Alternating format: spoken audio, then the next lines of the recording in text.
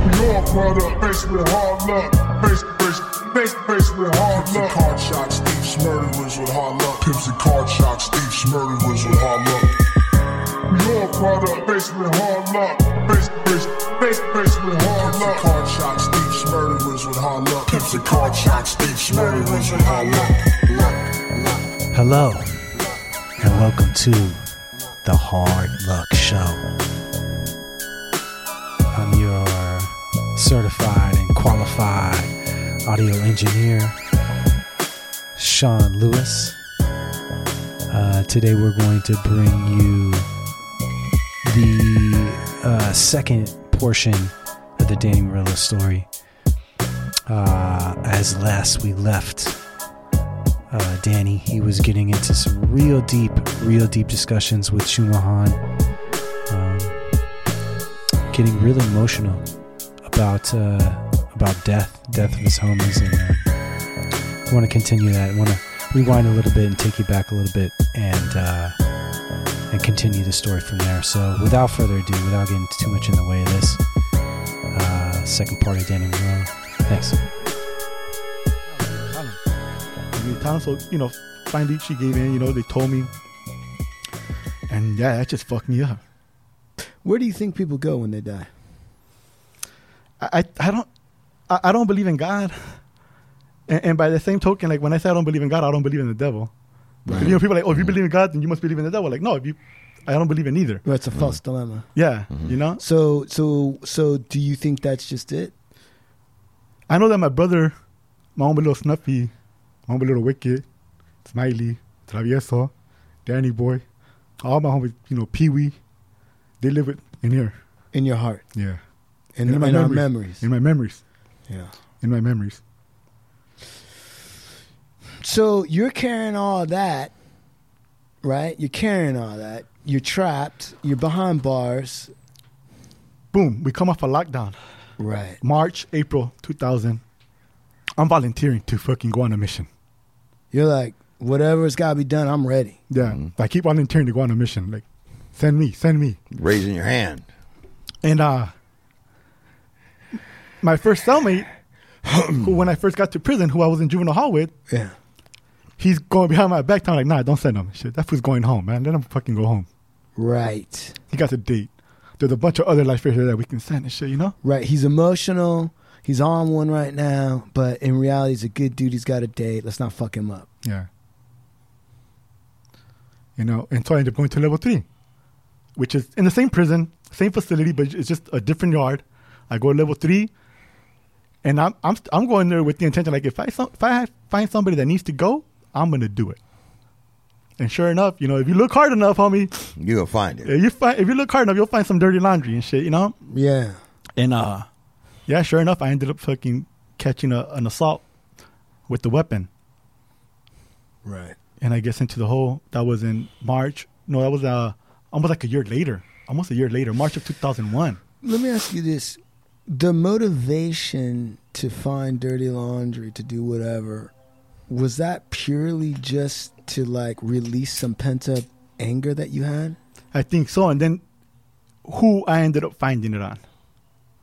You know what I mean? Like, he was someone that, who was related to folks who I considered my responsible. Enemies. Yeah. So those two things came together in a way that then you were able to work out some feelings. Mm-hmm. And then it didn't work though. Why? It never fucking worked, bro. It doesn't. Nah. Oh, so you know what? You Explain that. Like, expand on that, because I guarantee you there's some knuckleheads listening right now. You, knucklehead 1, knucklehead 2, I know you're listening. They don't really understand what you're saying right there. There's a lot of guys I know, because they DM me, try to talk shit. I'm like, come on, man. But they don't understand what you're saying. It doesn't really work. What doesn't work? The cycle of violence, bro. The cycle of violence of continuing to perpetuate the same violence that was perpetuated on me. Yeah. It's never going to get me anywhere. Mm-hmm. And I'm just going to carry on this hatred forever. And it just fucking eats at you, bro. So there's no end to it once you think, okay, I'm going to do my piece and then it's going to be done. It doesn't work like that. Not if you fucking with some shooters either. Right. I mean, if you fucking with some shooters, they're going to come back. Right. You know what I mean? And it's just a fucking cycle that continues to repeat itself, bro. We've been going at it with Carmelas, with Chivas, Articia for fucking generations, bro. Right. I mean, we could say the same thing about Santa Monica, Venice, Hotel, Culver City. It's just been going on for years. To what end, bro? Right. I think about that. You know that? There's times where I think about, like, you know, there's times that I think about violence. You know what I mean? Where I'm like, you know what? If I got in a fight with that dude, I'd probably fucking win. I'm pretty sure I would. I've had that thought. And I'm like, so fuck it. You know, when it comes down to... But then I always think about something my dad told me when I was growing up. And he's like, if you ever get your ass kicked by somebody, what you do is you go and you get a bat. And then you wait for him. And when he's not looking, he's walking, you fucking start hitting him with the bat. And he told me that. And I remember thinking, like, well, that's a pretty good idea. But then I also realized, like, but if I don't kill him, how do I know he's not going to come back with something better than a bat? And I was thinking about, and I think about that a lot, especially with chicken shit motherfuckers, where I'm like, that guy right there, I'm going to fucking punk him. I'm going to tell him, fuck you. I might be old, but I still kick your ass, da-da-da. But then I always think, like, but am I going to, do I have eyes in the back of my head? I can't be walking around like, I'm going to slip. I don't know anybody who doesn't slip. For me, I'm at a point where I'm going to try to diffuse the situation, bro. Right. That's where I come at it now. Yeah. You know what I mean?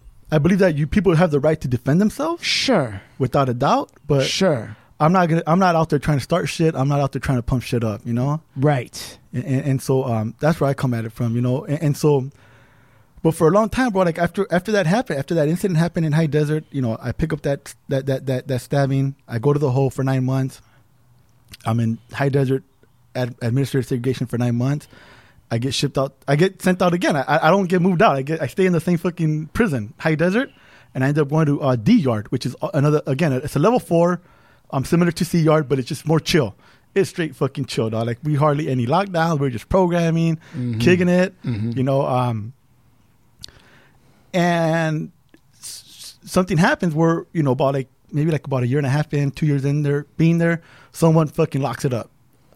He goes on a bad trip, fucking supposedly he ain't slept in like 4 days, and he starts tripping, and he fucking locks it up and gives up names, and I'm one of those names that's in that list of names. What? I mean, and, you know, these are the dudes that are running the yard. Okay.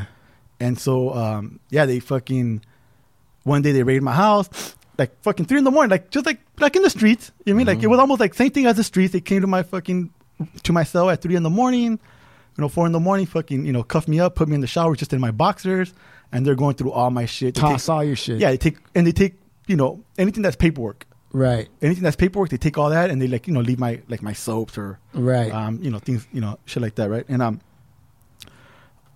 about a week later, they bring my stuff back. I'm under investigation. A couple of people are, right? And sure enough, I think it was like July of 2003. They popped my door, like, hey, you got to go to the program office. Like, all right, I know what this is. You know what I mean? Fucking go to the program office. They hit me with my 128G. You know, you're validated as an associate to a prison gang. And right then in that moment, I was like, for me, I was like, all right, cool. I'm finally going to where I've been wanting to go. I've been wanting to go to Pelican Bay SHU. I've been wanting to go to solitary confinement. At the same time, though, I was thinking, like, for sure now, I'm going home. Because once I'm in solitary, there ain't no way that I'm going to fucking... pick up any more time. I'm not going to pick up any more time because in the Bay, you're single cell. Right. They can't get you to do anything. I mean, I ain't going to hurt nobody and I ain't going to hurt myself. Right. You know what I mean? So I end up going to the Bay. I'm in solitary in High Desert for, you know, about 9 months. And then I get shipped, instead of going to the Bay, I get shipped to Tehachapi for a year. And even though there's, like, no education and, you know, people aren't, like, doing the study stuff like in the Bay, being studious and being academically, the Tehachapi was just kickback, right? Like, we had the Laker channel, we had the Dodger channel, you know, me and my cellie, we both had a TV, we had a radio, we had a neighbor who was making some fucking fire ass liquor. I had a homie that was out of what? Out of oranges and pancake syrup. Damn. Yeah, out of oranges. Tehachapi was the only place that I had orange in prison, bro. So the fucking Pruno there was fucking fire compared to like High Desert, where it was mostly the grapefruit and apples. But High Des Tatch was the first place I had fucking Pruno with fucking orange juice, and that was fire. Right. And this is in the shoe though, you know what I mean? So like, homie was making some fire liquor, you know. And I had a homie that was on the main line, and once in a while through the laundry, I'll get like a fucking bag of tabaco, you know. Yeah. So like we're chill, like we're just chilling. Right. I'm there for a year, and they tell me time to transpac, going up to the Bay. And so you know, I went to the Bay, 2005. For the remainder of my sentence. Okay. At this point, in my mind, I'm like, all right, if I get, because I used to do that a lot. Like, if I get released right now, 1999, my brother just got killed. Like, I'm going to be fucking active. And like 2 years later, 3 years later, if I get released right now, what would I do? I'm focused on making money. Right. Selling dope. Like, Right. I can come up with a dope-ass scheme where I'm going to fucking make hella money. And then, you know, as I'm going along in the years, like my mind just starts changing, right? And for different reasons, right? And so I get to the Bay. By the time I get to the Bay, I'm having these feelings like, I don't want to come back to prison no more. You're done. Yeah. And it really, like, and there was like different it was a gradual process to get to that point. But I'm going to say definitely when we got to the Bay, when we got off the bus, right? We get off the bus, we get off the Grey Goose, and there's about like 40 of us, all shackled up. And we're walking into this building, a big ass white building with the red door that's open, right? The door just opened, and it feels like we're just all getting swallowed in. Right. Like everybody's walking in, and we're just fucking getting swallowed into this fucking beast, right? Yeah. They close the door behind you, stand you up against the wall, and the lieutenant comes in. And like, gentlemen, welcome to Pelican Bay State Prison. Welcome to the security housing unit, where the only place that you're going to be able to get out of here is if you were parole, snitch, or you die. I mean, other than that, That's it. That's pretty much it. that's the end of the road. And I was like, fuck, yo, that's some cold ass shit, you know? Yeah. And then right there, just, you know, just things start happening, bro, like just mentally, you know what I mean? Once I get to Pelican Bay, you know, and I'm around folks that, for sure, one of the things that had an impact on me is being around people who I got to know and who seeing that I had the potential to do other things. So they recognized Yeah. an ability in you, had some faith in you. And this is something that I had other homies that were also like that. Homies that done time, like, you know, been to the SHU, solitary confinement. Yeah. And they're telling me, like, you should go to school, bro. What is it that they see in you when they tell you that? Like, what is your natural thing that they're seeing? A lot of them probably heard that the way I used to make money. You know, I was the hustler, make things happen and shit, you know? So your get downs were smart. Yeah. You mean I know how to go into a situation and figure out that system and thrive on it. I knew how to thrive in the streets. I mean, I didn't do that in prison. That was only because my sister didn't keep up her end of the bargain. Right. And when I was in prison, her end of the bargain, she was supposed to send me dope. Right. And I was like, yo, I'm going to send you back fucking money. Just send me a fucking pedazo of dope and I'm going to send you back money and watch how I'm going to fucking... If she didn't want to get caught up. Not that she didn't want to get caught up. Her fear, at the end, she told me, like, I didn't want you to turn into a fucking dope fiend. Okay. And not because of me. Right. Like, I had so many homies, though, that went into fucking prison, never fucking touched dope. Come home, dog, they're fucking strung out. Right. And that was her fear. Her fear was like, Dad, she told me, whatever you do, don't ever get no peacocks. They go like, why? Because mostly all the dope fiends in Norwalk have peacocks on them. So let me ask you this. And So we're then- talking about tattoos, though. Peacock tattoos. Yeah. So when you make that decision, you do your time, you figure out, how does it that you come home? What happens when you come home? But I think even talking about that transition is important for me, right? Because like something that happened, right, was while I was in solitary confinement, I started doing the GED program, and there's someone there that's helping me in that process to tutoring. And one day I go to tutoring, bro. I go to take my test. I go to take my GT test, and they take us down to this to the visiting. So they put you like in these cells by yourself, small little cubicle by yourself, where you do your test. And when I'm in there, I see someone walk by who I recognize. He has a tattoo on the back of his head. It says CR, which is Cantarranas. And he walks right in front of me, and I'm about to yell out to him, and someone else calls him. Someone else calls him and gets his attention. He be like, hey, who's that? And he said, hey, it's me, the homie from Cantarranas. He goes, oh, what's up, homie? It's Googies from Carmelas. And Carmelas, those are like my fucking rival, like bitter-ass rivals, right? Mm-hmm. And as soon as I hear that, like, man, fuck this fool. But even though we're in prison, we're not supposed to have that mentality, right? Like we're in prison, like we're supposed to be homies. For me, like I got this feeling in my body, man, fuck this dude. I mean, they're the ones that are responsible for my dog getting killed. Yeah. And at the same time, they're your car that you're supposed to roll with. Right. And so the homie introduces himself to the homie from Cantarranas.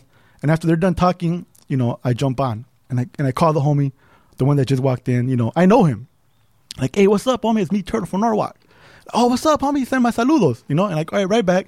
And then I stay quiet. I don't say nothing. And then I'm thinking that the dude, there's like a moment of silence, right? Mm-hmm. And in my body, like, man, don't fucking call me. Mm-hmm. He called me. He goes, hey, Turtle. Hey, what's up, man? It's Googie from Carmelas. And in my body, I can feel it like, man, fuck this fool. Mm-hmm. Mm-hmm. Yeah. And he says, I send my love. I send my love, homie. And in that moment, there's like, it just like hits me like, what the fuck are we doing to each other? That we got to come all the way to fucking Pelican Bay for you to tell me that you got love for me. Right. How come you didn't tell me that shit on the street? How come we didn't tell that shit to each other on the street to even prevent this whole fucking cycle of ending up here in solitary confinement? It's backwards. It's backwards, bro. In that moment, you were like, something's got to change. Yeah. I want to interject. I want to say something, man. Yeah. And that's that. Like, he's mentioning these enemy neighborhoods and stuff. Yeah. And a lot of these, whether they're young or doesn't matter how old they are, and they're devoted to this neighborhood. Right. And they're committed to commit murders and different things against these enemies. Yeah.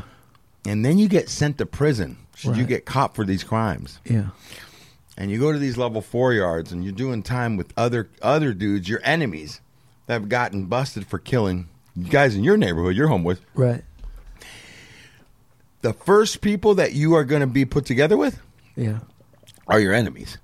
Because those are the same dudes from your area. Right. And these bonds, as soon as you get in there, it's all that's forgotten. It has to be. Right.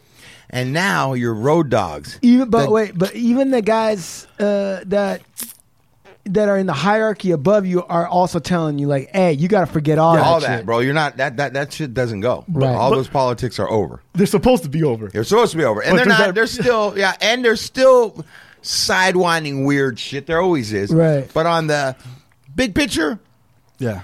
and what happens is you become these. Bro, I had cellies from in different areas, man, and these dudes had my back. Like when shit was cracking, these were the dudes you're rolling with. These are like your homeboys, but Right. in there, right? Right. And like in those situations, a lot of times for me, we were able to put all that aside and like talk about these stuff and get close and really be like family, dog. How do you throw that we away? couldn't do this on the streets. Yeah. We had to be put in prison to understand so much that we have in common, that we're not different.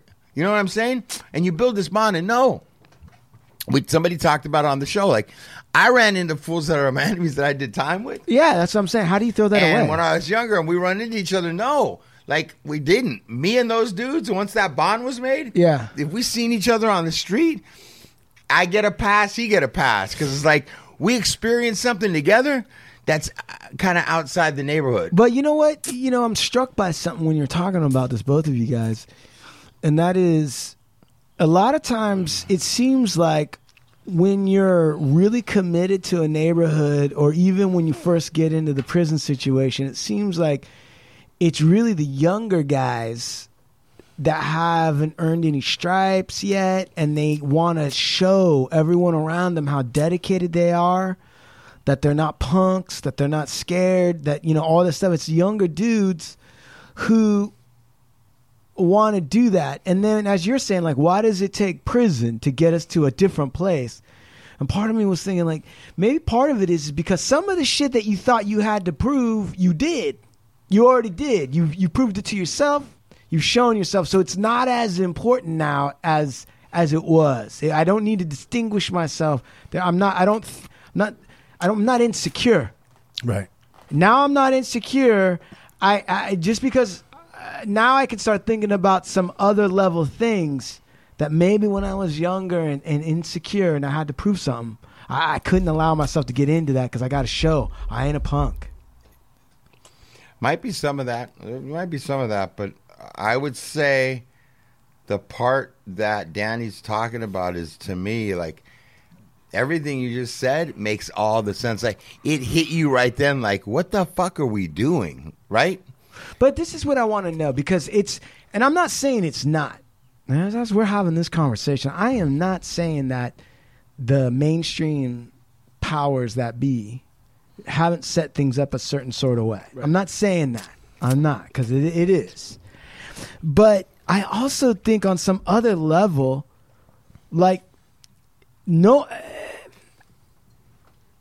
one's forcing, right? Let's just take it out of your guys' context, but let's just say in another context, like, no one's forcing, me to hate on somebody from another place, except, that's what just seems to be going on. But I could.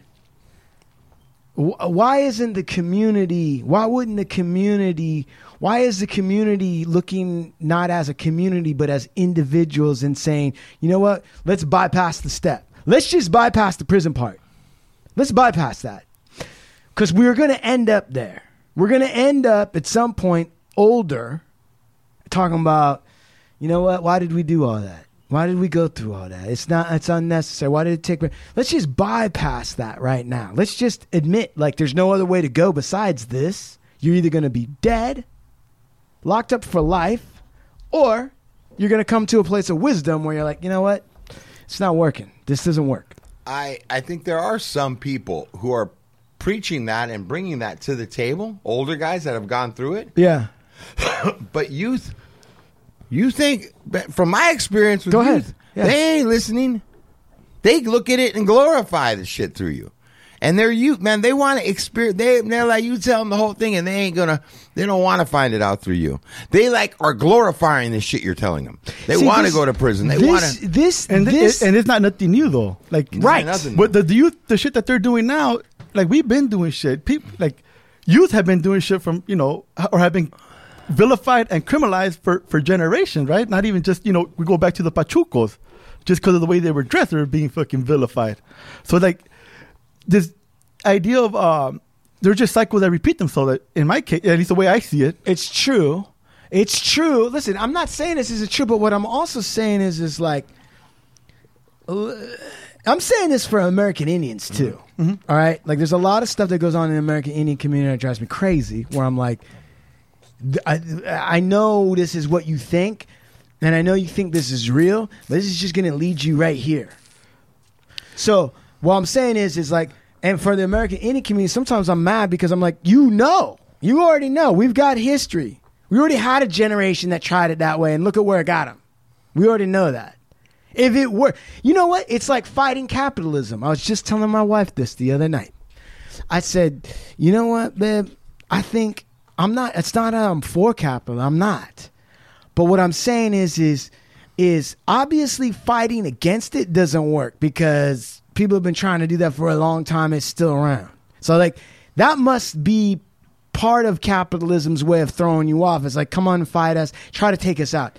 And I was thinking, what if you reframed the whole discussion? Like, maybe there's capitalism involved in every system that's set up. It's like a quality of something. It's like an eye. In an eye, there's always going to be a pupil. There's always going to be an iris. And communism is the iris, and capitalism is the pupil. You can't have an eye unless you got a pupil and an iris. Now all you're arguing about is how big is the pupil, how big is the iris.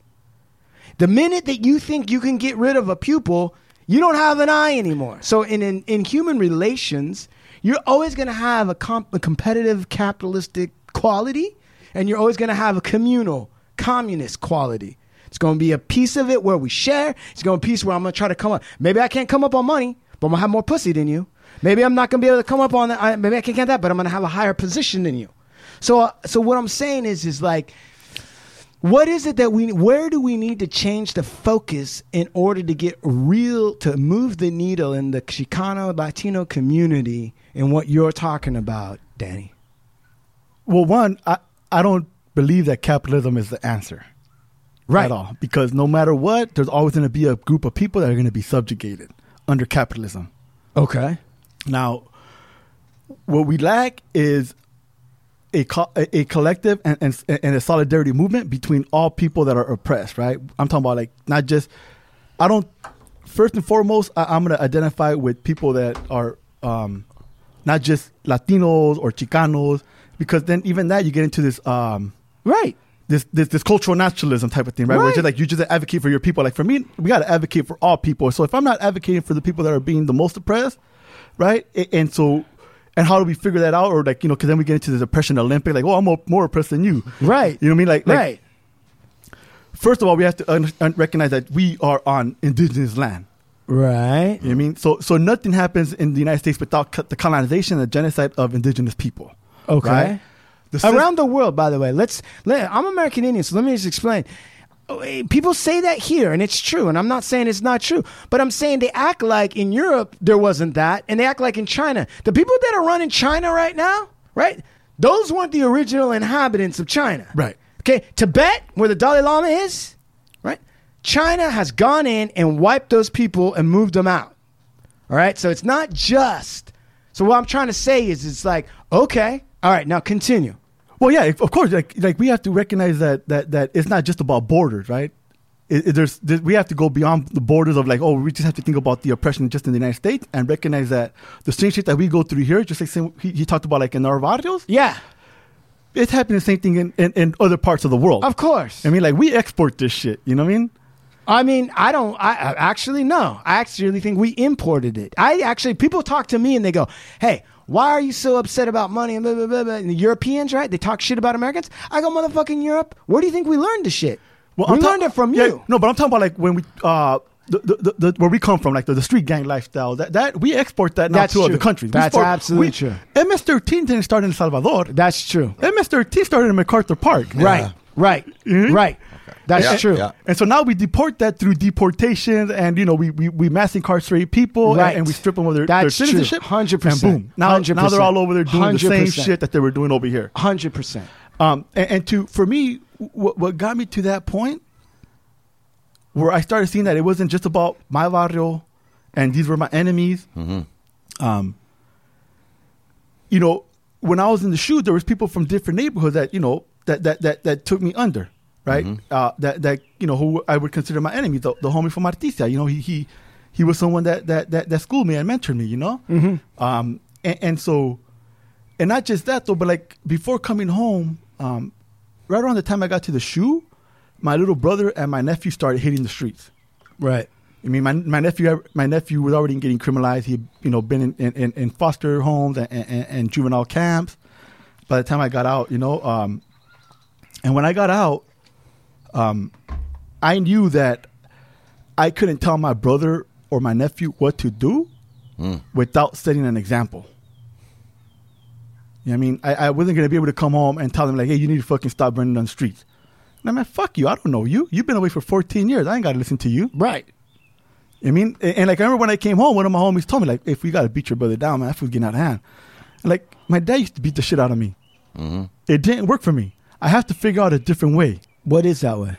And for me, it was just setting an example. I had to set a different example. So what did you do? And the only thing that I had available to me at that point was higher education, bro. So what did you do? I enrolled into community college. I mean, not just for my little brother or for my nephew, but also for myself, because I seen that as an opportunity to be able to transform my life after being in prison for 14 years. Right. Right. I went to community college, which is something that I was already doing in prison, in solitary confinement. Right. In solitary confinement, I'm taking college courses, and homies right there are pumping me up like, yo, you got to continue your education when you get home.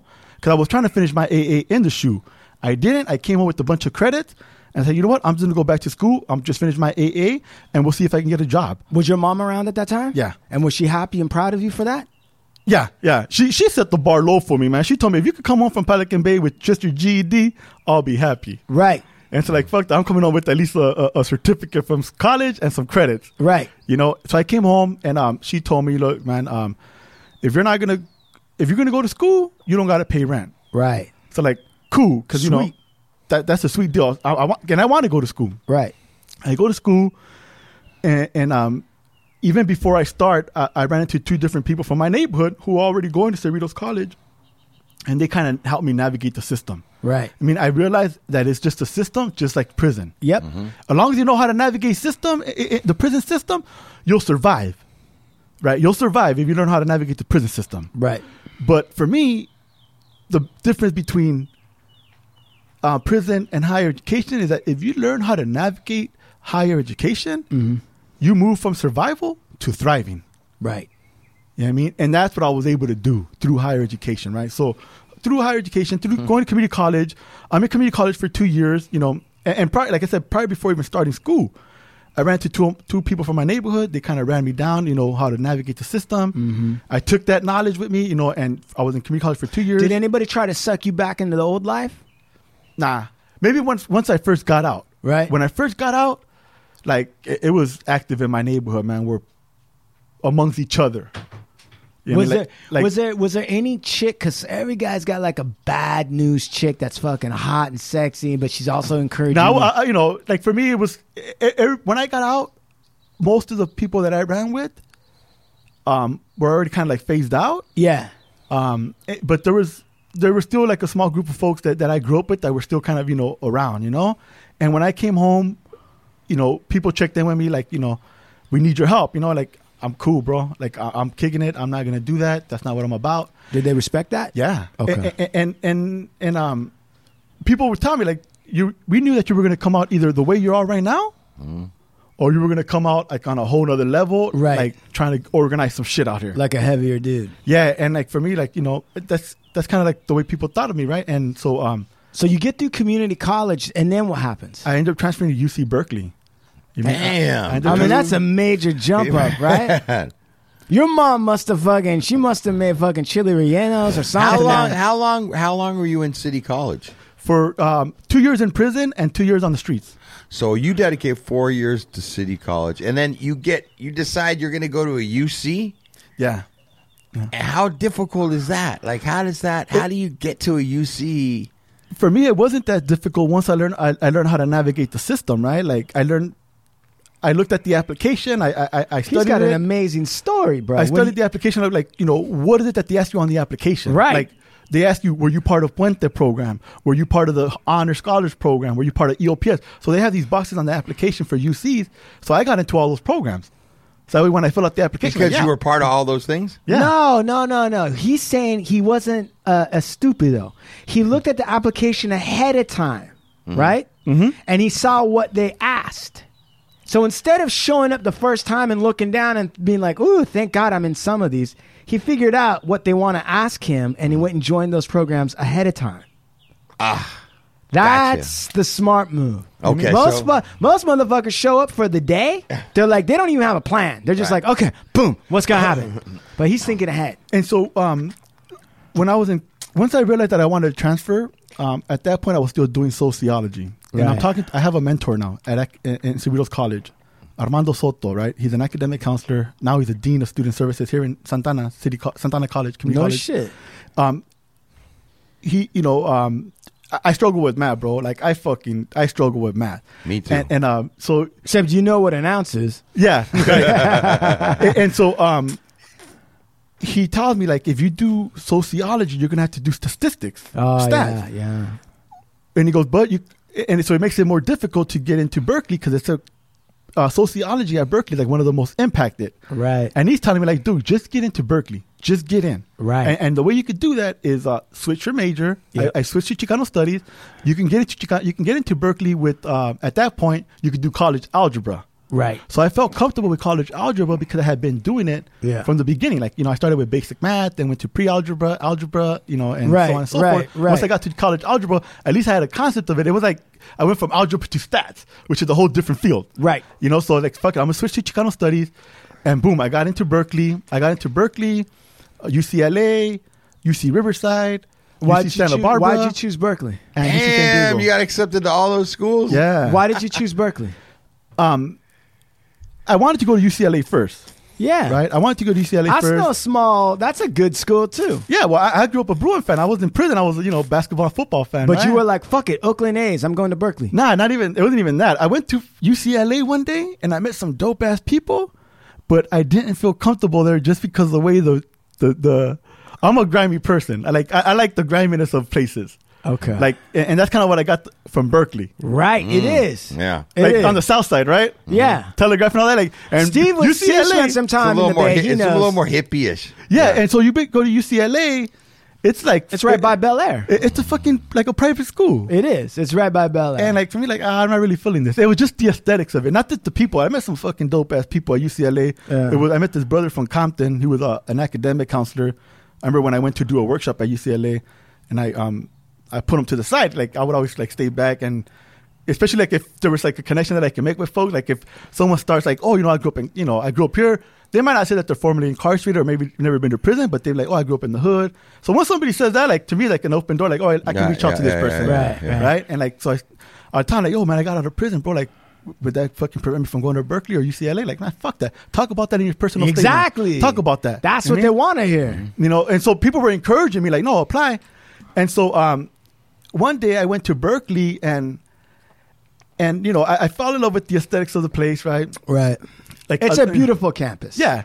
But also, it was not UCLA, like, but also what I remembered about Berkeley and the Bay Area was that when I was in prison, I used to read a lot of literature that came out of there, like Critical Resistance. They used to send us newsletters in prison. Right. California Prison Focus, The Revolutionary Worker. Right. Right. It's all Berkeley Press. AK Press. The AK Right. Press, I used to be in Oakland. Like Right. I used to order books out of there. They used to give you 20% off if you were incarcerated. You know? Only 20? I feel like you should get more for that. Yeah. But it's all independently run, though. Yeah, man. I hear you. It's not, I it's not hear like it's Amazon with, the dude's about to be a fucking trillionaire and shit. Guy looks just like Lex Luthor, right?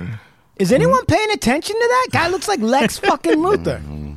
But yeah, and so I'm on campus and I'm reminiscing, like, oh shit, this is when I was in prison. A lot of the literature that I read came from this place. Like this place, it has Resonates significant- with you. Yeah, and it has a history of social justice, right? The Right. Bay Area, Right. So I'm like, you know what? I'm coming to Berkeley, Right. and it was the best fucking move I could have made, bro. Yeah. The best move, Let's be A lot of let's- prison reform, recidivism, Let's- and like let's- a lot of stuff like that's coming from Northern California, Yeah. bro. It is. Let's cut the shit. Let's get down to some real shit. So you go to Berkeley because listen, Berkeley is part revolutionary, but then you also got a lot It's of very neoliberal. you got a lot of white liberal chicks over there, bro. So and a lot of white liberal Nobody chicks. wants to get to that. Liberal white chicks that are like, ooh, an incarcerated Chicano, man. Now I'm ready. I'm like, come on, I want you to meet my parents. Let's go. Did you hit it? Like, was there any of that? Not. I don't know what it was about that, bro. But like, I stood with all my people, bro. Like, He's a purist. Yeah, not that. It wasn't that though. It wasn't that. Awesome. And it wasn't because of that though. It was just because like you'd walk into space and like, oh yeah, I'm not wanted here. Like you kind of like that for me. Like I was always attentive to that type of attitude. Right. You know what I mean? Like, and I'm not gonna trying to beg people to give me their attention or something like that. Yeah, where yeah. I don't feel comfortable. But the places that I did occupy, Yeah. like the ethnic studies program, Yeah. like I found some dope ass people there that ended up being my support system, right? And then so when I get to Berkeley, bro, it's about to be the third round of the California prison hunger strikes, Okay. and so people at Berkeley and the Bay Area are helping the men in solitary confinement at Pelican Bay organize out The here. hunger strikes. Yeah.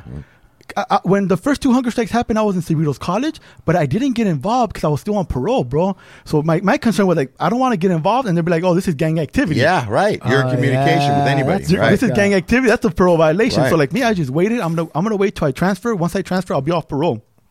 And sure enough, when I went to Berkeley, there was people there that were participating and volunteering in this work. Yeah. And so I got involved with that work, and also the first day of school at Berkeley is when I met someone, I met Steven Sifra, who was also a transfer student, just started same year as me. He'd been in the shoe. You know what I mean? I seen this dude in a building, in a room, and I'm checking him out, like just his posture, the way, he's talking, and I get closer and closer, and he has a tattoo on his head right here. Like, I know what that tattoo is, what I mean? Like, I know all the gangs in LA and shit, Right. You're like, I'm a graduate of SHU University too. Yeah, and so like I start talking to him, and within like 10 minutes, like we find out that we were both in the Bay. Yeah. And me and him kind of get involved and start doing work on campus, and we start connecting with other people. How does that feel we know how it feels to run into somebody when you get to the joint. It's a good feeling, Yeah. right? How does it feel when you run into somebody from the joint in that setting that you've had to work so hard, and you know for them to be there too, they've had to do this? What's that like, man? I think one of the things that I first thought of, and I don't know if I told him that, but was like, there's got to be more people here, bro. Or maybe not here, but other places, yo. Yeah. Because I ran into a fucking lot of dudes, man, that were very intelligent, you know? Sure. And I'm reading Iceberg Slim's autobiography. He has a 175 IQ. Right. So there's a lot of people, just because you do crime or you're on the street does not mean you're not intelligent. right. And so, we start organizing on campus, not just to start with an underground, what we call underground scholars, which is a support service program for formerly incarcerated students. But we also get involved with the hunger strike. Right. So while we're organizing on campus to create a space for formerly incarcerated students, the hunger strike is also happening at the same time, simultaneously. And me and him get selected to, we get asked to be part of the media team. Right. They want us to do interviews with, newspapers and television, radio. Are you guys like not eating too? No. Yeah. See, Steve, And for me, though, that was killing me, bro. Really? Like, I wasn't enjoying my food, man. Steve, could you do a hunger strike? I don't know if I could. I can't even do a show without eating on the show. Right, I don't know, man. A hunger strike's tough for me, man. I read about that shit, and I'm like, you know what? I'll be on the media team. Oh, in there, I'd do a hunger strike if I needed to. Hell yeah. Well, at that point, it was mandatory. Yeah, brother, you're gonna do it. No, but I'm saying like on the outside. So, No. But there were some people that did go on hunger strike, bro. But you weren't even enjoying your food, not even just a little. You were like, man, I feel bad about eating this awesome tamale. I was right. I used to write to a lot of my homies that were still in the shoe, man. And they were How long did they go? That time, the last one, they went 60 days. Damn! On a hunger strike? Yeah. It started with 30,000. The first day started with 30,000. Statewide. Man, that's And heavy. even other places. Even folks in Solidarity in Palestine, bro.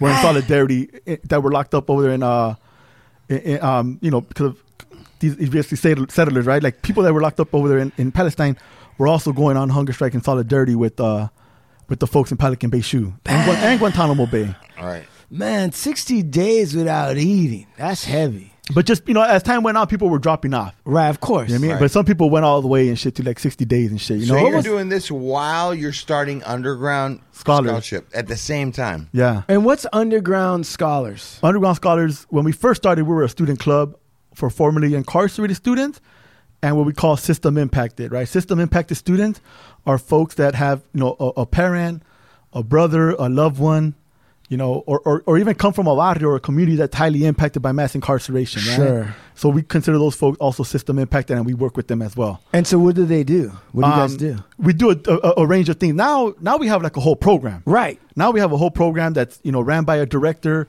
The director that, her name's Azadeh Zarabi, who plugged me into, she's the one that plugged me into the hunger strike movement. Right. Now she's the director, and there's three things that we do. We do retention, which is support students that are already on campus. Sure. Like tutoring, whether it's like tutoring with their writing, with their math, and also support them with like personal statements for scholarships. We also do advocacy in the sense that we support bills that are about criminal justice reform. Right. Whether it's providing more education for incarcerated or formerly incarcerated people, or just reducing prison sentence, like whatever bill that's up for a vote, like we'll support, right? Yeah. That's going to impact us in a positive way, right? Right. And then we also do recruitment. So we recruit formerly incarcerated students in community colleges. And we also work with people that are in prison, especially lifers that are going to board and that are students. They'll write to the program, be like, hey, can you support me with the letter of support when I go to parole board? And is it a statewide program or nationwide? Statewide, but right now, just at UCLA and at UC Berkeley, we have a program. Right. The other UCs, except for UC Merced and UC Davis, we have a student club. Right. And how has the coronavirus impacted what you guys are doing now? Because, universities are pretty much shut down. Yeah. So what have you guys had to do?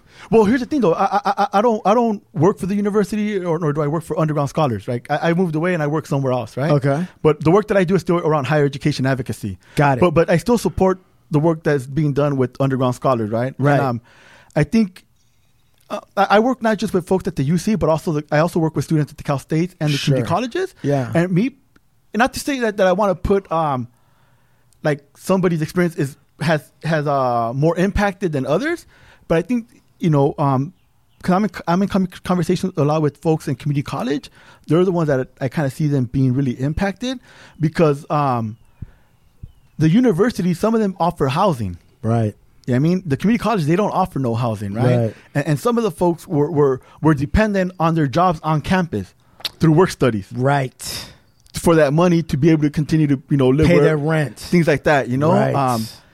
And I think, this also happens to folks at the UCs because, everybody's dependent on those work study jobs, the CSUs. So I think that the lack of income and housing instability is something that's really impacting not just formerly incarcerated students, but just students in general, bro. 'Cause, Right. there's a lot of students, that are coming from, from places where they're communities that are highly impoverished, right? Or historically marginalized in terms of economic opportunity, And then what about the virus impact on prisons? Like I read a lot of articles and I mean, basically they're not doing any testing and they're keeping all the sick people together. Is there any plans to do something or support or riot or lobby or whatever it is for the people in prison that are being impacted by the coronavirus? Yeah, actually, damn, I'm forgetting the date, but I think it's going to be May 18th. It's going to be the Quest for Democracy, which is organized by All of Us or None. All of Us or None is a national organization for formerly incarcerated people, right? They, we have this, well, at least for me, even though I don't really organize with All of Us or None on a day-to-day basis, I still consider myself part of All of Us or None because they represent formerly incarcerated people, right? And their interests, right? So I think on May 18th, they're going to have Quest for Democracy, which is their advocacy day. And they're going to be, but now it's all virtual. Before, what they would do, they would gather 6-7 buses from all through California, go to Sacramento, and start advocating to different lawmakers about what laws should be getting passed. But now this time, because of COVID-19, it's going to be all done on Zoom or on some type of platform. Yeah, like Zoom. Right. All right, man. That sounds amazing. Were you one of the founders of Underground Scholars? Yeah. You started that. So before you began that, it didn't exist. No, not at the UCs, but at the Cal States universities, there used to be there's a Project Rebound. Project Rebound has existed for over 50 years. Okay, and they've been supporting formerly incarcerated folks in the community. I mean, in the Cal State system. So you said that this was it's a club in many schools, but now it's actually a program in UCLA and in UC Berkeley. Right, it's a program. Yes.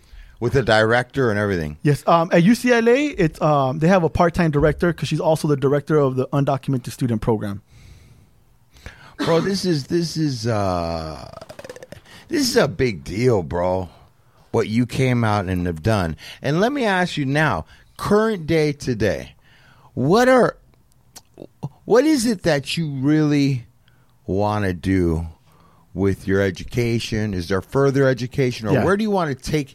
What is it ultimately? What's the big picture for you, Danny? So, so far, man, I've had the opportunity to have my hands in a lot of things, right? I went out to New York for a year after I graduated from Berkeley on a fellowship. I was out there for a year, living out there. And so right now, I'm in the process of applying for my master's degree. And ultimately, I want to see myself, I want to be at a community college. I want to work at a community college as a faculty member, teaching either ethnic studies or running a program for formerly incarcerated students. And for me, the community college was really the place that gave me my jump start. I mean, it gave me my jump start in really starting my life over and giving me real, actual opportunities. And options. Yeah, and options, right? And so being at a community college, for me, that's where my heart's at. And I want to go to a community college, especially one where it's highly impacted, right? That's in a community where, you're going to run into a lot of folks that are formerly incarcerated. And for me, ultimately, I want to be a resource for people. I want to be a resource for people that are coming out of prison, that want to do something different. I want to be a resource for homies. And when I say homies, I'm not just talking about like camaradas that are Southsiders or Sureños. I'm also being inclusive of people that have the same experience as me, whether they're from up north, whether they're Bloods or Crips or right, bro. That's whatever, right, brother. That's right. I'm here to support anybody that wants to do something different with their lives, And if they want to do it through education, I want to be able to help them through that process. Man, I really love the fact that you've said it a number of times, man, and I'm with you on that, brother. Like, I'm about all of us, because when you remove our skin, bro, we're all the same. We're human beings, you know, and everybody that's suppressed all needs to support. I believe each other, but. You know, man, it's very clear, kind of, I got what you said, that it was really in the community college setting that provided you the opportunities, the options for you to move and really get to see, okay, now this is what I want to do, but it came from there. And it sounds like you want to be that platform for other people. No, definitely. But also I want to include, though, that the community college did give me the opportunities. But I think the plan for something different, I didn't know exactly what that was going to be, but the development of a plan to do something different in my life happened in the shoe. In the shoe. Right. In the shoe, right? Like that for me. You had to come to that place before any of this took place. You know, and one of the, you know, like I said, it was different processes that happened, right? Like I'm in the shoe, you know, I have that experience with the homies from Carmelas. I mean, we're like, what the fuck are we doing to each other? That's one thing that really had an impact on me. Another was thinking about my mom, right? Thinking about my mom and everything that she's been through. And while I'm in solitary confinement, she's writing me, like, for almost 3-4 years, like, all her letters, bro, are your brother, your nephew, your brother. Like, she's concerned. Right. Like, she's like, I don't want them to end up like you. Right. Or like my brother Gordo, right? I don't want them to end up either like either of you. And so she's like concerned. And like for me, like in my mind, like, yo, I have to do something. You have a responsibility. Yeah, and so when I came home, you know, that was another thing that played a role in me wanting to do something different. And then also my homeboy, Little Hawk, right? That's the guy that took that deal. Right. When he took that 25 to life, I didn't think about it then, no, but I thought about it now. In that moment, it was like, yo, he took a fucking deal for me to get another shot. Right. And what are you going to do? Fucking waste it? Right. I'm not going to waste that shit, yo. Yeah. I mean, I didn't think about it like that before, right? But when it happened, like in that moment, I was like, homie he swallowed a fucking 25 to life to give you an opportunity. And I'm not going to fuck that off, you know? Yeah. You know what? And what's even more impressive is, like, on some level, some guys would be like, yeah, and I'm not going to mess up that opportunity, so I'm going to make a success of myself. And that would be pretty good.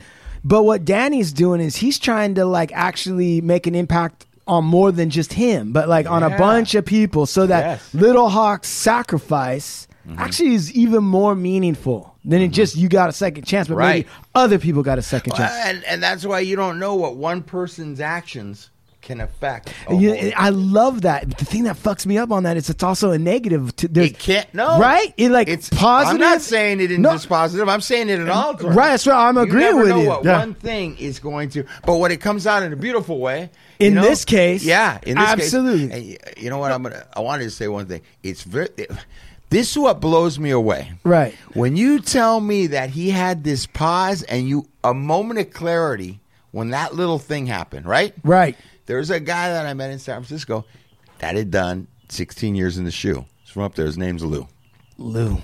He's now got into working. He got out. He did 22 years, and now he's working with.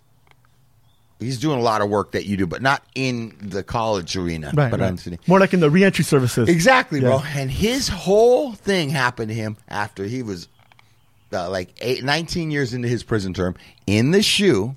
And he said that a prison guard, that something with like his cuff of his foot or something was like dragging. And the prison guard was like, hold on a minute. And bent over and like fixed his cuff. His cuff. The prisoner's cuff. The prisoner's cuff. Right. CO. And when he did it, the dude said that he's like something happened and like tears started falling from him. And right then, everything changed for him. And you know, it's like human to human. It's something about that, bro. Like what you said made me think of that. And it's not always the big tidal wave that's going to change your life. It can be very, very subtle, bro, when this thing comes. And like at that moment, there was a piece of you that was just like tired, ready, open, like something happened, dude, you know? And when you said that, it made me think of that, because sometimes that change comes and it can, if you're not aware of it, it can pass you right by. Yeah. And for me, definitely, man, if I had to say what was like that whole thing right there was really my little brother and my nephew. Like, I didn't want my mom to go through the same shit that she went through with me and my brother. Right. And so how you said that I could have just came home and made a success of myself and that would have been good enough. Right. For me, at one point, I was just thinking, like, as long as I can help my brother and my nephew not end up dead or in prison, I'm good. Sure. But just things happen, you know? Things happen that just kind of, you know, as I'm growing as a person, as a human being, Right. you know, I'm being put in opportunities where, like, I end up going to Berkeley, like, yo, you could be part of the hunger strike, bro. Like, I can support the same fucking dudes that backed me up when I was in the shoe. The same people that gave me a blueprint about, you know, how to succeed when I came home from prison. You know, and for me, it was like, I got to give something back. Let me ask you a question, Daniel. Let's get right to it. Number one, for the knuckleheads and the knuckleheadettes that are listening out there, what book do you think? And don't get too precious about it. Like, no, but what, like, for you, like, you're like, you want to get started on the road of an awakening. I would think this book would be part of the library. I'm gonna go with Chicano writers, like, you know, at least for I'm thinking of like homies like me, right? Yeah, go ahead. I'm thinking of homies like me. Go ahead. And it, when I first read this book, it was in juvenile hall, and it was more from like, oh, it talks about my hood, you know, and that was Always Running. Always Running by Luis Rodriguez. But when I read that book, it was more from the perspective like, oh, he's talking about gangbanging in the 60s, and like, I want to read this. Right. You know, and then I read it years later as I'm, you know, maturing. Yeah, and it hits me differently. There's a completely different message. A fucking different message, bro. Also, A Place to Stand by Jimmy Santiago Vaca. A Place to Stand. By Jimmy Santiago Vaca, who also did time. But I read that after I got out. I read that after I got out, and that left an impact on me because, you know, similar experiences, you know, with, you know, in terms of like domestic violence and, you know, shit that happens in the household, right? But, you know, also been to prison, did solitary time. That was a book that also resonated with me, you know.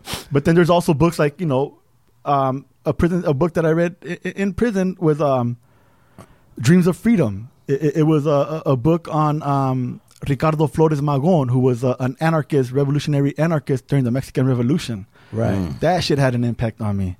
Do you think that anarchy is a better system?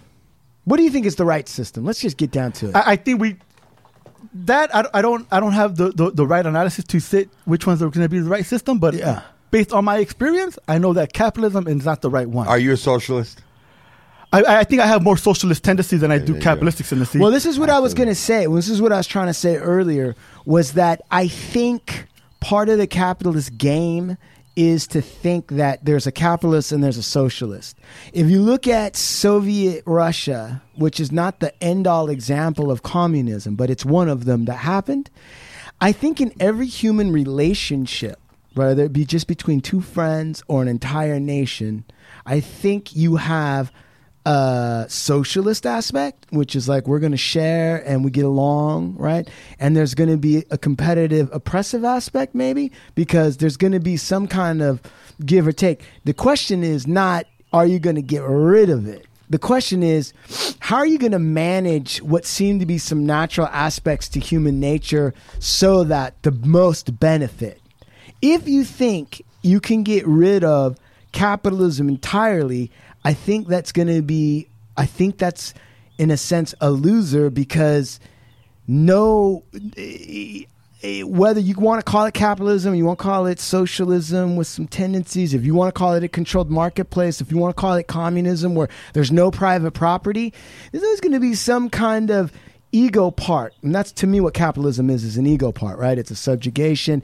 It's also I'm going to get more than somebody else through some trickery, right? And one of the arguments against capitalism is like, yeah, but if we don't have that, then we're going to get a lot of freeloaders. And I'm like, yeah, actually capitalism sets up for freeloaders. That's a problem. That's what capitalism is. Jeff Bezos, in some ways, is a freeloader. You don't pay taxes. Right. Exactly. And you don't think of it that way, because all you think about is like, oh, so Lex Luthor Bezos was, in a garage with books, and he figured out, and now he's left his wife and is with a hotter chick, and, but you don't think about it in the real way, which is the whole infrastructure that would even give rise to something like Amazon was created by taxpayer money.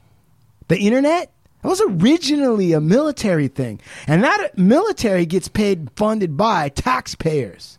So that is freeloading.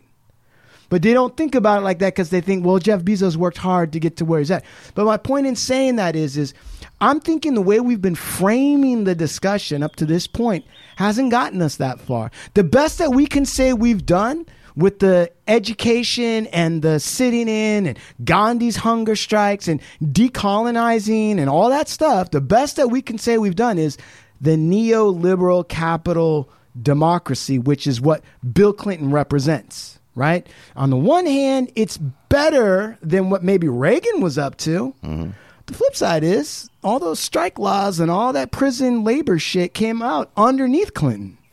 So what I'm saying is like, maybe the frame has to be like, nah, okay, so fuck, I'm no longer worried about capitalism or socialism. I'm not worried about that. What I'm worried about is efficiency or maximum utility or maximum opportunity or whatever you want to call it, so that what it's really about is that public education is number one on the list of priorities, because it's a national security issue in my mind that, like, the poorest of the Americans needs to have the best education, because it's the poorest of the Americans that may be vulnerable to some sort of national security threat. Like Iran might not be able. Go ahead. When you talk about the most vulnerable right now under COVID-19, the most vulnerable are fucking marginalized communities. Right. But this is something that really started from a place of privilege. Right. People that can travel brought that shit back. Exactly. And now who's most impacted? These people that we call essential workers, which really they're sacrificial workers. Right, which is why they're making these factory workers go back to work, because they know that the people working in those meat packing industries, they're not wealthy elites. They don't give a shit. They're like, fuck it, let them come. And that's why you get a mixed message, like from even the Fed, where it's like, everyone calm down. Nobody meet together. We got to lock this shit down. But also, everyone get together and we want these workers to work over here and work over there. Let me ask you a question about that, because sometimes I wonder, do you think that let's just fucking call it. Do you think Trump's encouraging all of this freedom stuff because he knows it's mostly blacks and Latinos that are being affected by the virus? Yes. Boom. There it is. I think about what's going to happen, right, if this shit breaks out into prisons throughout the country, and it's going to become like our own fucking concentration camps. I mean, you know what's so crazy about that is that if it gets out of hand, we're going to see like fucking, like some fucking you have everybody contained, bro. It's fucking impossible to fucking keep people separate in prison. And how do they get in there though? Like, it's not like people are coming out here and taking it back in. You mean like it's people that work there, not the people that are incarcerated. This is what's so maddening about it, is that not only are the people so you've got people that are incarcerated. A lot of them are no one's being tested, right? And now you have this, but the COs and the people that work there, they go home and they're infecting their families. And, it's so weird to me that I don't understand. I mean, I do understand it, but it drives me crazy because if I had another life, I would just spend my entire time working on this, which is there's a lot of people who are broke who think they're just about to be next in line for the big payout. That's how capitalism works, right? Right. And those folks think like, all I got to do is maintain the system one more day longer and then I'm going to get paid out.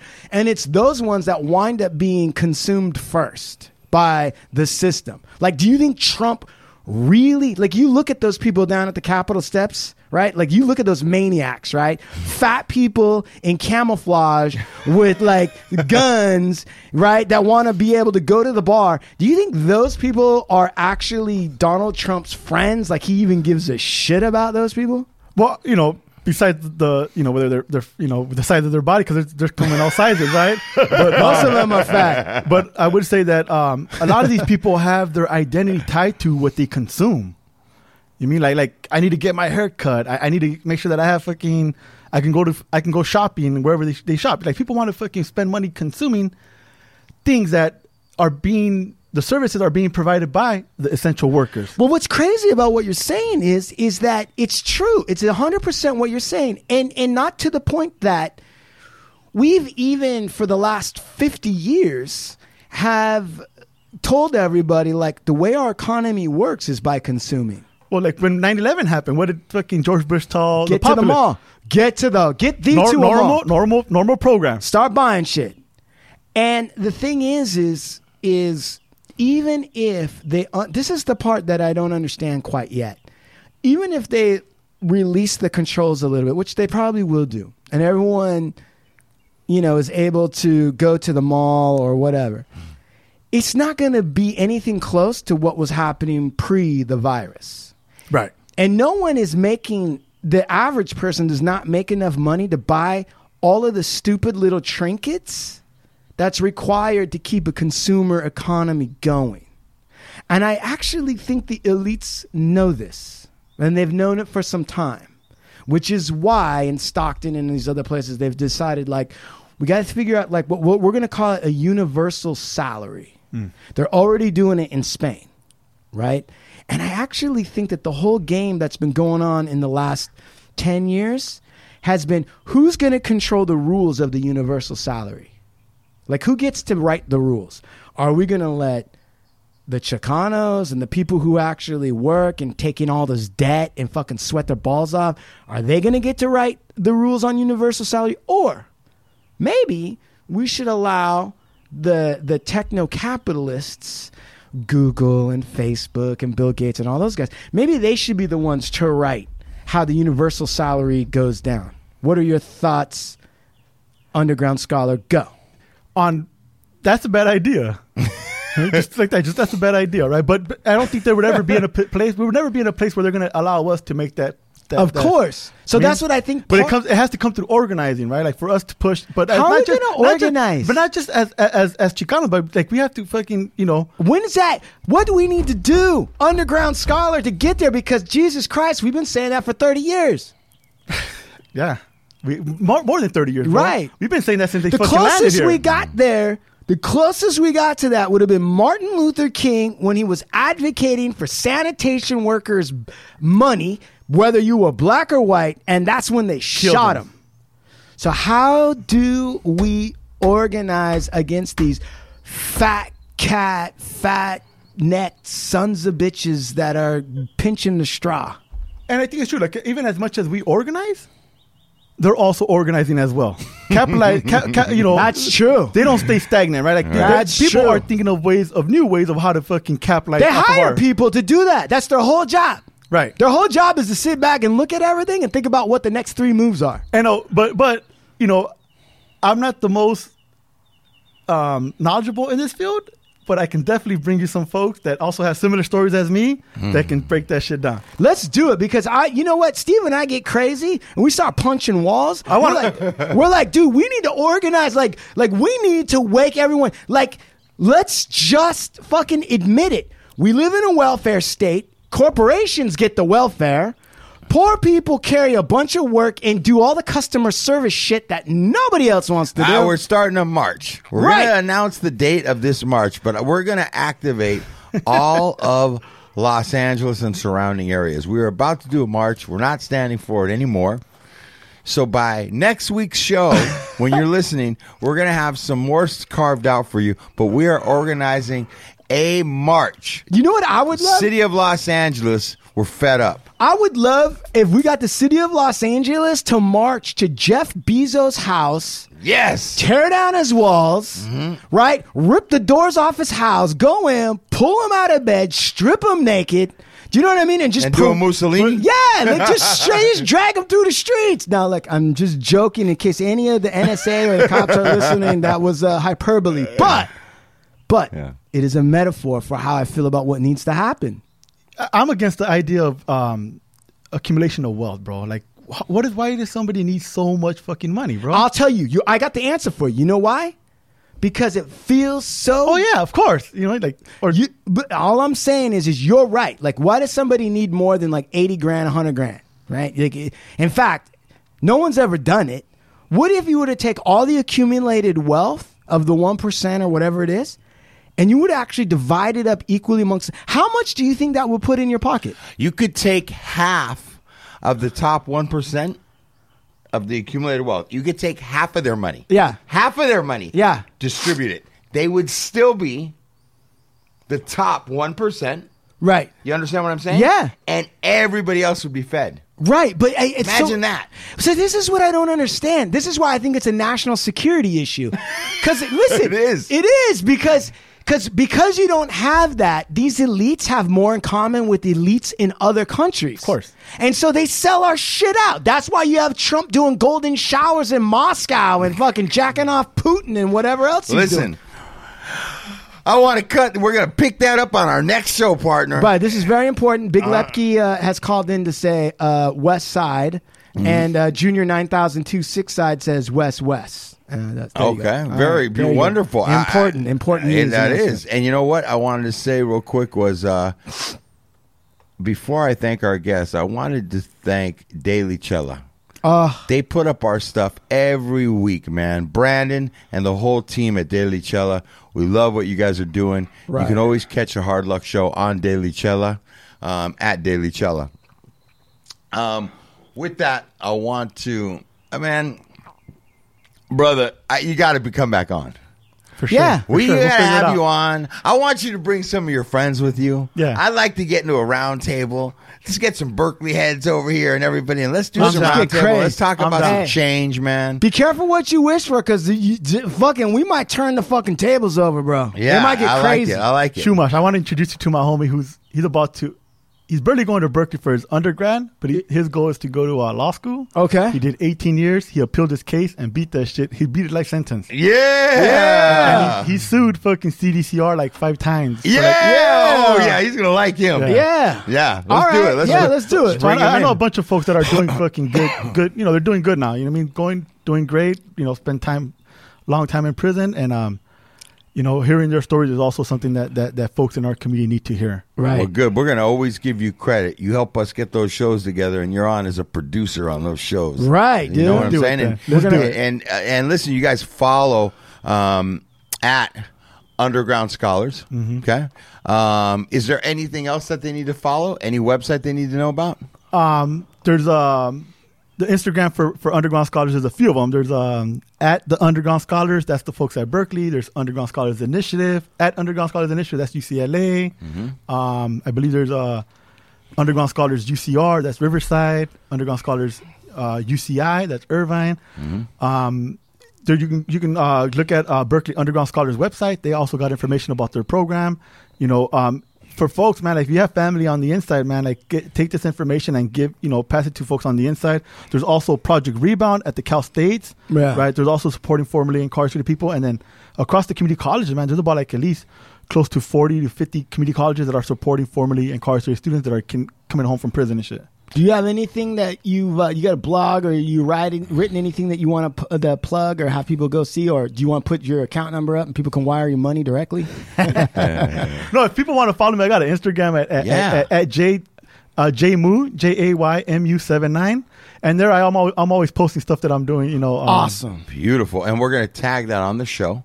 Yeah. When we do the post, Yeah. we'll put all these ads and we'll put yours, because people are going to want to follow doubt. you and get caught up with you. And listen, man, I have so much admiration. I have so much respect for what you've done with your life, and admirable on what you're doing to help our community and the community at large, you know, inside and out. And, man, you're a gentleman. You're a good man. It's just great having you on the show, man. I'm just really impressed, bro, with everything you've done. I appreciate the invitation, bro. And you know, getting here was kind of it looked like it wasn't gonna happen and shit. I kept texting homeboy after the first time I canceled, and he never responded. Like, man, homeboy must probably be pissed off that I dropped him off at the last minute. Nah, he's Never. just busy, right? Yeah, no Never doubt. busy. And I also got to Never. think about that too, you know. And but I'm here, and I appreciate the invitation, bro. It was You're here, and you'll be back. You'll be you're back. here. So I want to thank you, brother. Are you Thank plugging anything, Steve? What are you plugging? I'm going to plug at Supermax Hardware. I want to plug Vibes Cookies. You guys at Vibes Papers, at Cookies, and Esteban Oreo. At Esteban Oreo. You guys, Soul Assassins. You're up. I'm plugging. Listen, you know, you fucked around. St. James Sense. Yeah. Hey. St. James Sense. You know what? In fact, listen. In honor of Underground Scholars, Here you go, my man. Oh yeah, St. James. He deserves it if anybody. Oh, are you kidding me? Listen, you put that smell on, That's you're going to be bomb. beating the hyenas away with a stick. Let me tell you. Yeah. And now, listen, St. James Scents, they make the greatest scents of all time. IG, St. James Scents. Big shout out to our homeboy over there. I wanted to plug, you fucked around, got in trouble. What do you do now? You call the Indian Ovando Bowen LLP, baby. You got shit on your jacket you want to expunge? Talk to me. I can help you out. And also, I'm available. You guys don't know, but I get hit up every once in a while. It doesn't cost anything. People got a question about this, that, the other thing. And if I can answer it, I fucking shoot them straight. That's right. And then I also want to... I want to plug, dude, we got a documentary coming up, Westlos. Yeah, Charlie Chacon. At Rama Torres, too. Yeah, the greatest cinematographer of all time, Rama Torres, right? Yeah. He took that ayahuasca, and then he just got crazy after it, right? Yeah. I want to give a big shout out to Big Pick Mike, the photographer. Yes. Mike, right? We're working on a project with his Mike Angelo Photography, Yeah. and we're working on a project with his wife, Maria. Yes, we are. Are we even allowed to say what the subject matter of that is? Not yet. I want to give a big shout out to a television show that has been moving forward, right? Hard to Kill. Hard to Kill. And I just got finished with the script, and looks like it got to Patricia Arquette. She's fucking excited Big about shout it. out to Patricia. Come on. If you don't know Patricia Arquette, then you're going to get the back and the front of my hand. And our buddy P and Enzo's Pizzeria. Oh, Lenny's. Listen, we need to do another Enzo Pizzeria show with Lenny and his dad, the fucking wrestler. Yep. And the fucking... And Lepke, if you're listening, brother, big shout out to OG Lepke. Big shout out to such a Schmitty. big player in it. Oh yeah, Lepke. You know what I was thinking is, since we have the script now, the audience doesn't know, but Old Blue Eyes and I and you are going to put together an audio version of the show. Yes. Right? Are you guys ready for that? Now, here's the thing. I was thinking maybe we should do a couple of rehearsals. You know, like maybe 1 or 2 seconds of a scene with like Lepke in here and see how he does. He might need some projection lessons. Probably not. You could probably hear him from across the room. We'll put it out there. But I want to hear, his interpretation, and what his process is in terms of acting. How he goes inside, whether he gets the tefillin wrapped around his arm, does a sit or whatever that is. And then Old Blue Eyes. Blue Eyes, you got shout outs? Yeah. What's your... No, I got nothing. Dude, wait a second. Disinfect podcast? Yeah. Disinfectpodcast.com. Who's on that? Maurice Bernstein from Giant Step and my buddy Matt Deal, who's a freelance journalist. Hey, dude. Journalist. Hey, Old Blue Eyes. Didn't you do a show with Moby or something like that? How did that go? I did. That'll be part of... Well, I did 2 shows with him. So, with Moby? Yeah. I recorded 2 shows at the same time. Right. So one of them will be part of Disinfect, and another one will be part of another podcast called The End of Radio, which is Matt Deal's podcast. Dude, did Moby talk shit about Sean's setup? Old Blue Eyes setup. Do you remember that? He did. He came in and he looked at all the microphones. He's like, you don't really need all... What did he say? He was because we record with a 12 channel or 16 channel Zoom, and he thought that was a little excessive to bring to recording for 2 people. And Sean, maybe he's right, but no, Sean was fucking like, what the fuck? I just met you and you're trying to critique my setup. I know you made some money by pushing some buttons, but don't fucking tell me. And now Moby's in the news because he's talking about how hard it is to be in isolation on this lockdown. Oh, and also how hard it is to pay the people that work at his restaurant. He let all the people go and gave them no severance. To the side of the neck for Moby. From Steve Luciano. That's right. At the Hard Luck Show. You know what, Moby? You come over here. You might get beat up. Yeah, you might find out what happened to Moby Dick. You might find out. All right, anyway. That's all I got. All right. Danny, thank you again. Danny! And from the bunker, Southern California, the greatest show on earth. it is time to say goodbye. Adios, amigos. Woo!